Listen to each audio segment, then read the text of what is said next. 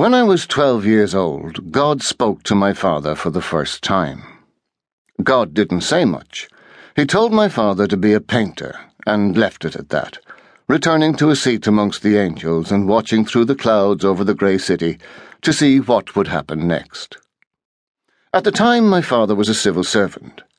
He was a thin man, tall and wiry, with bones poking out into his skin.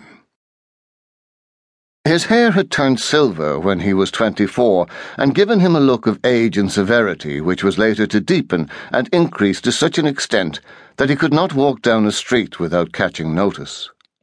He looked touched by something, an impression furthered by the dazzling blueness of his eyes and the fewness of his words.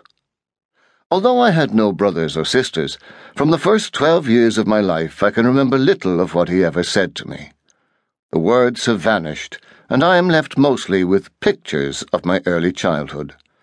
My father in a grey suit coming in the front door from the office in the fog of November evenings. The briefcase flopping by the telephone table, the creak in the stairs and across the ceiling above the kitchen as he changes into a cardigan and comes down for his tea.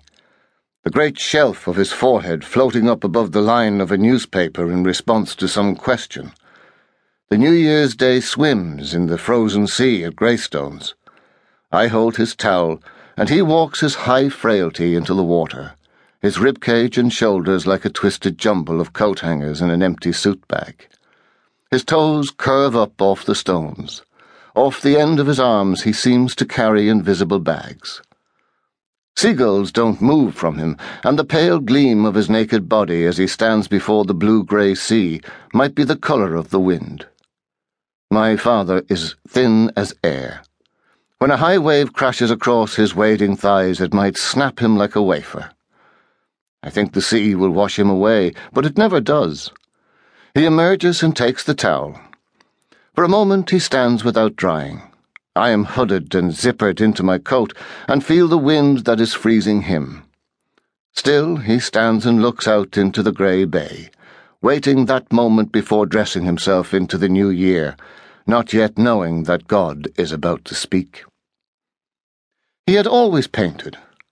On summer evenings after the grass was cut, he might sit at the end of the garden with the sketch-pad and pencils, drawing and cleaning lines as the light died and boys kicked a ball down the street. As an 8-year-old boy with freckles and poor eyes, I would look down from my bedroom window before crawling under the blankets and feel in that still, angular figure at the end of the garden something as pure, peaceful, and good as a nighttime prayer. My mother would bring him tea.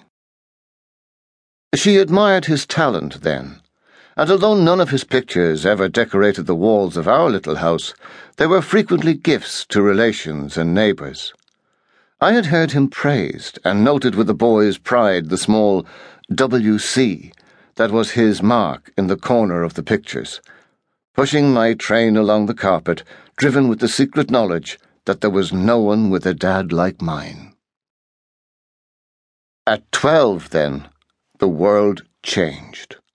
My father came home in his grey suit one evening, sat to tea and listened to my mother tell how all day she had waited for the man to come to repair the leak in the back kitchen roof, how I'd come home from school with a tear in the knee of my pants, how Mrs. Fitzgerald had called to say she couldn't play bridge this Thursday.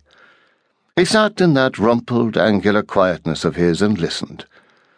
Was there a special glimmering of light in his eyes?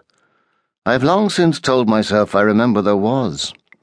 It cannot have been as simple and understated as I see it now.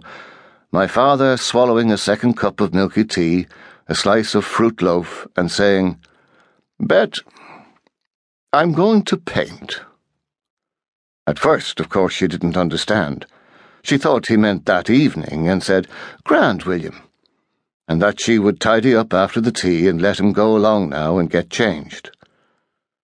"No," he said quietly, firmly, speaking the way he always spoke, making the words seem larger, fuller than himself, as if the amplitude of their meaning was directly related to the thinness of himself, as if he were all mind.